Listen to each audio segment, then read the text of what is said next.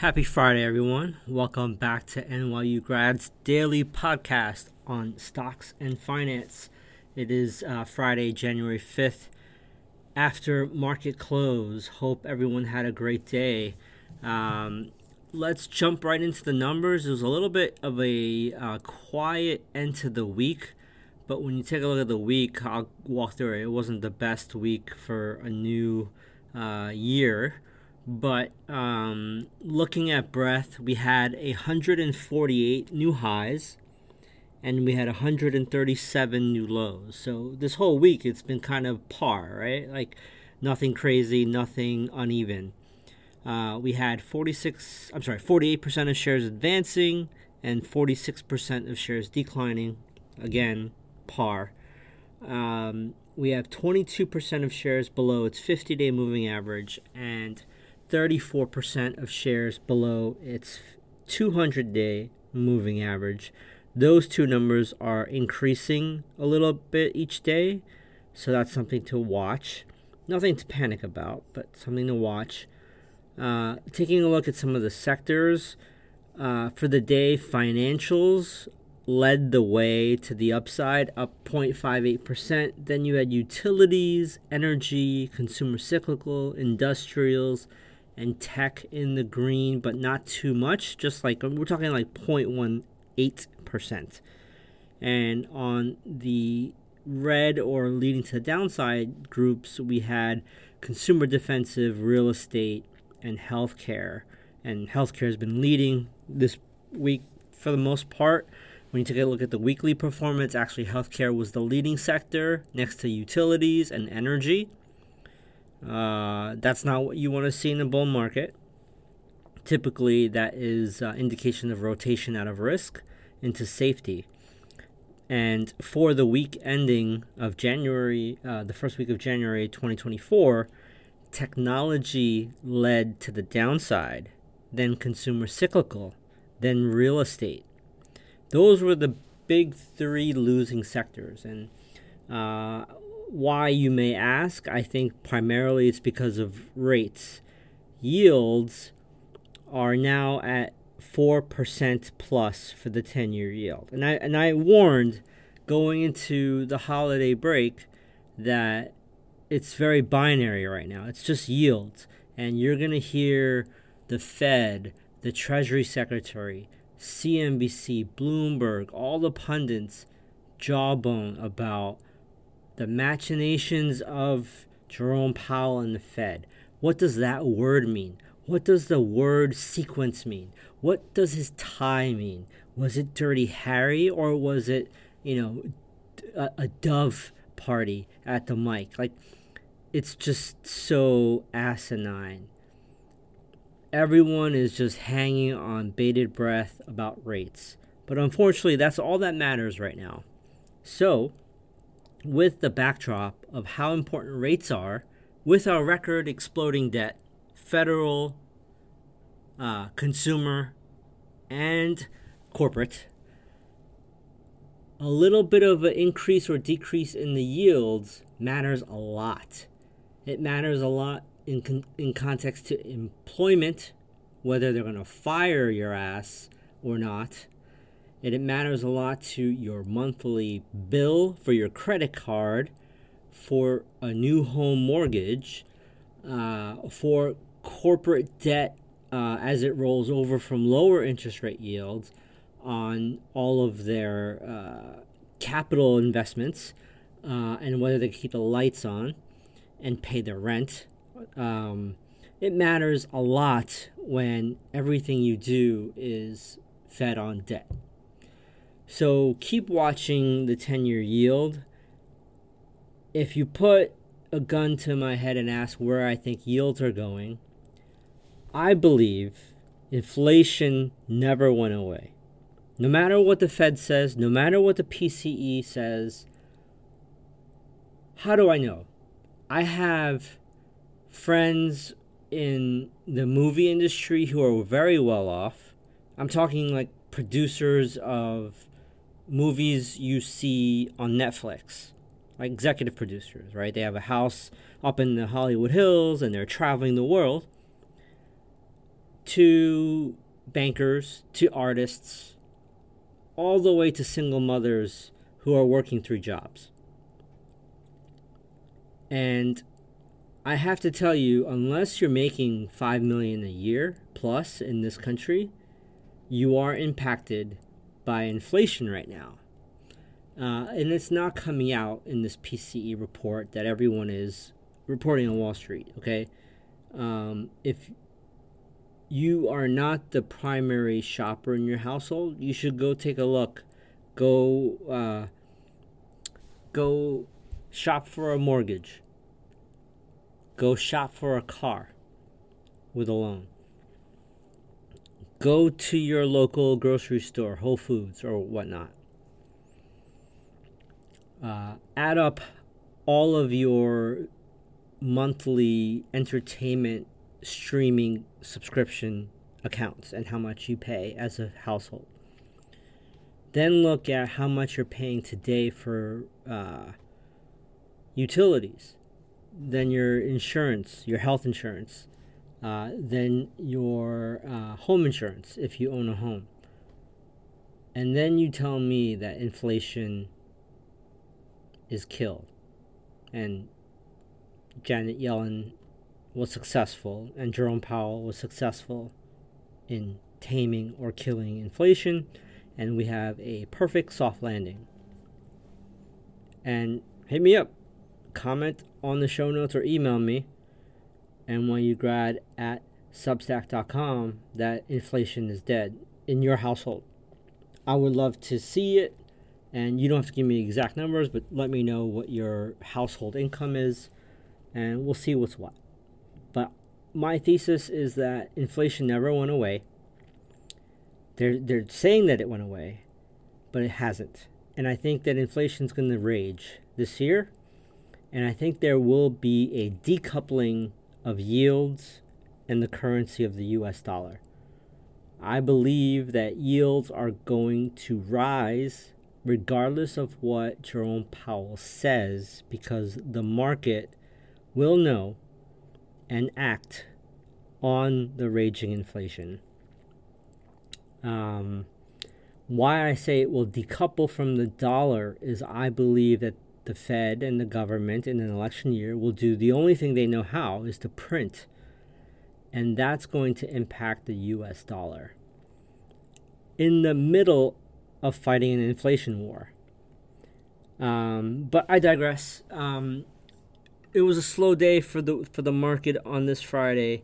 I'm going to take the opportunity to walk through kind of a freebie lesson on a initiative trade setup in the context of market profile. So I'm going to assume you all know what ARK Investment Management LLC is, managed by Cathie Woods. During the bull market, she's become very famous because of her investments, and she's on like CNBC every day talking her book about all manners of risk assets like Tesla, Bitcoin, etc. I think she went on stage at the Bitcoin conference last year and said Bitcoin to 1 million with Michael Saylor. But she's the poster child for risk assets going higher, okay? And one of the strategies that I have personally, this is not advice, is I will trade both ways. If markets are in an upswing, I will typically trade ARK, ARKK.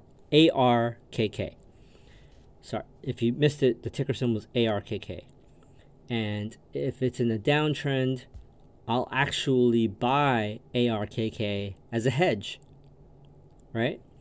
And if we're in a downtrend, I will pick up puts in related to companies and stocks that I think are going to go down, and they have good setups through either put options or option strategies, or I'll just buy volatility shares outright, like when the VIX is at like $12.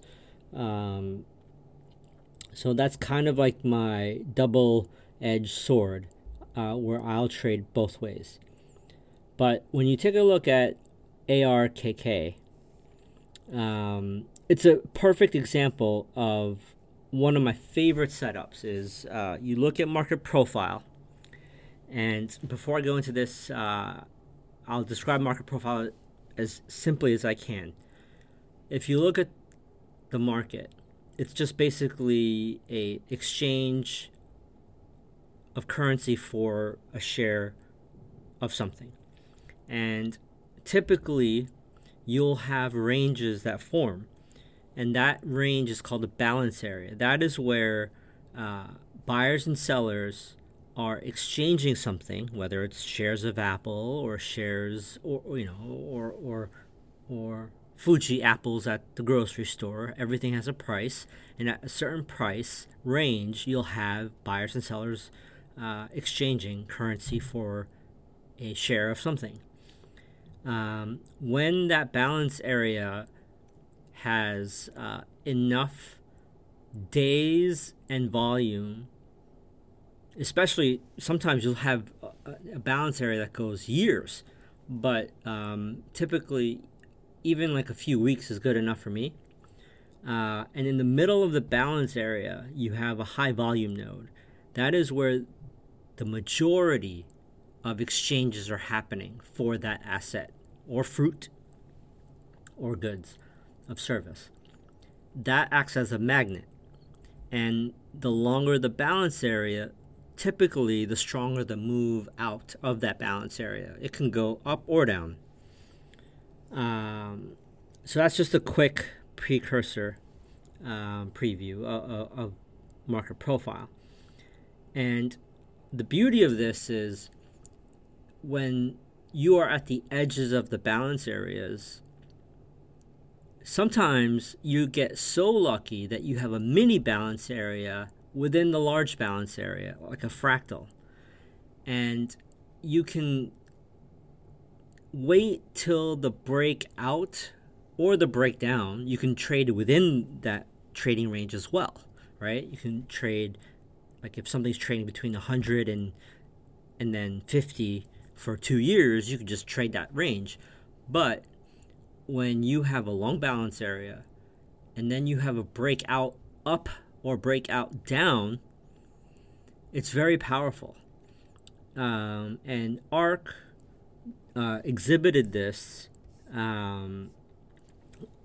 back in December. So back in December, it started to trade in the balance from, I would say, the second week of December till December 13th, when the Fed, everyone said the Fed pivoted on December 13th.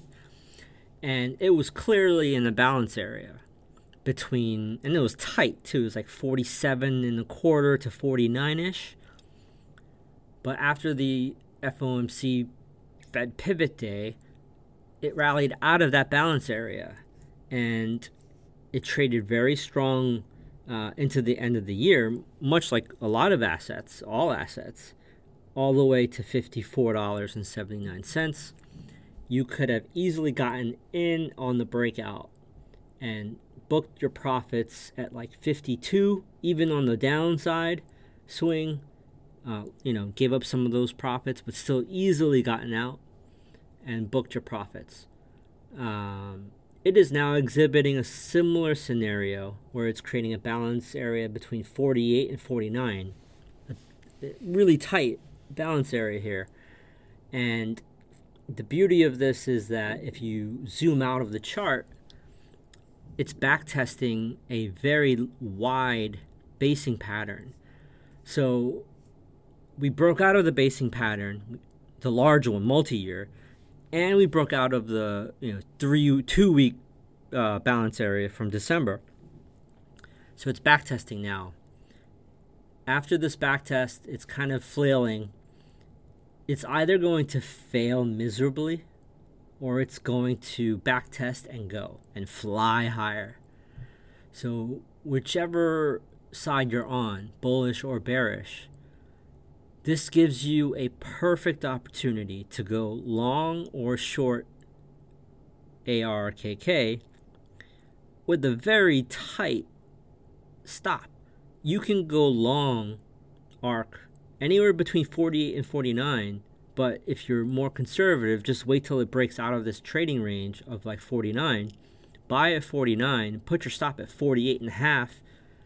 And if this thesis runs true, it could fly past $60 and you just hold and you just raise your stops. Same way, if you're bearish, you go short once it breaks down out of this range below 48, and you adjust your stops accordingly as it goes down. If it reverses on you, you just get out. This is not financial advice. This is my observation of market profile in context of ARK Innovation Funds. I'll post all of these charts in the show notes so you can review them. But it's one example. And if you go with me on my time machine in my DeLorean, I'll give you one other example here. And this is one that I never traded before in my life. But it's on one of my, woulda, shoulda watch lists. If you look at Synopsys, the ticker is S as in Sam, N as in Nancy, P as in Paul, S as in Sam. This stock broke out, it developed a range between 1993 through 2014. Okay, so almost a decade. It created this balance area. And in 2013, December 2nd, 2013, it started to break out of this balance area. And if you were to have been able to buy that initiative move out of that range at $37, it's trading at over $490 today. Slope of Hope has a great woulda, shoulda calculator. You just enter a ticker symbol and the dollar amount you could have invested and the date that you would have invested, and it'll tell you today what that present value of that investment or trade would have been. But basically, $10,000 back in December 2nd of 2013 would have netted out $134,230. I mean, $134,230, which equates to 1,242% gain. It's obviously not as good as it would have been if you bought NVIDIA back at that same date, which would have been up 13,000%. But when you take a look at the chart of Synopsys, if you got in on that trade, it never violated the initiative move out. You could have bought and just put it away and just kept raising your stops, but it never ever went back to the entry point of that trade. It's a really powerful setup. There are many ways, right? People trade many different setups and technical, fundamental analysis, but this one is the one that I look for the most, and I wanted to share this setup with you guys and girls. So take a look at it over the weekend. So what was strong and stuck out? The 10-year is above 4%. That's going to be potentially a headwind for risk assets. Keep a hawk eye on the 10-year yield. Russell was the weakest, but indices didn't really move much. Everything closed near Thursday's close. I report on Kura Sushi quite a bit. I've never eaten there. I love sushi, though.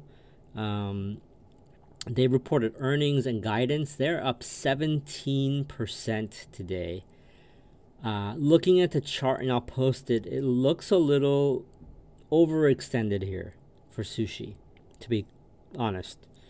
But keep an eye on it. I've been reporting on it for months now as a bullish setup. So I don't have any position in Kura Sushi, but if you do, congrats. But manage your risk because it looks a little bit overdone here. What else was up today? Hovnanian, the home builder, up 4.33%. You had Delta Airlines up 3.4%. You had UCO, which is oil related, up 3.78%. PayPal up 2.8%, but PayPal has been pummeled in the past 6 months. You had Ally Financial up 2.6, Nvidia up 2.29.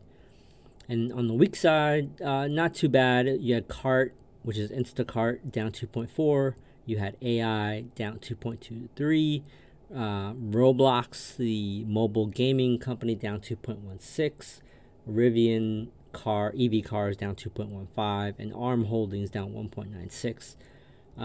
But that's it for today. I wanted to take a slow Friday just to kind of focus on one setup as an example for market profile initiative trades.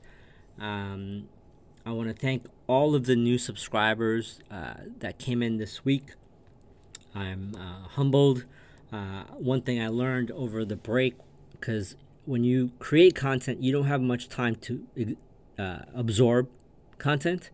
And over the break, I absorbed a ton of financial content, whether it's YouTube, podcast, reading. And one thing I learned was you, the reader, or we all, the reader, and podcast listener, have so much at our fingertips. So I just want to thank you for even sharing a sliver of your time to subscribe and listen and read the Substack. So with that, have a great weekend. I will see you guys and girls after the Monday session. And if you have questions, email me or comment on the show notes. I'll see you all later.